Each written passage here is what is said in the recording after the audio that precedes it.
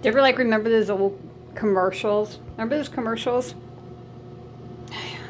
Hold on, I gotta open this Diet Dr. Pepper up. Oh, still tart, still, you know what I mean? You know, when the carbonation still got it, and you know, you can get a really good, you know, building from your GI tract on. That's pretty good. Who doesn't do that after it's really good? You open up a pop and drink it. Everybody does this. Does that make it taste better? I don't know. Does it? And you wait till you're in your car to really let the massive belch out. You feel it within the compounds of your stomach, your entire GI tract. And then you do it and you're just like, oh, thank God. That went down okay. Doesn't matter what you ate. That went down okay. I feel better. All right, what am I eating now? The world's crazy. Comfort food's in. I can't say it enough. Yeah, that reminds me.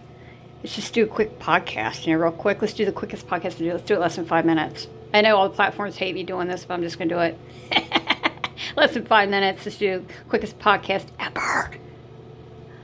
It reminds me of Dr. Pepper, Diet Dr. Pepper, like this old commercial. Say it again.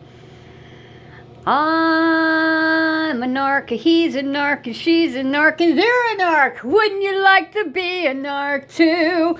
'Cause... Let's sing it together, right? Because... I know, you're in your car.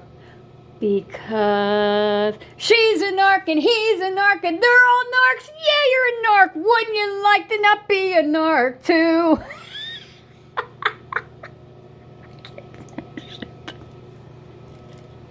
But really it goes, be a pepper, drink Dr. Pepper.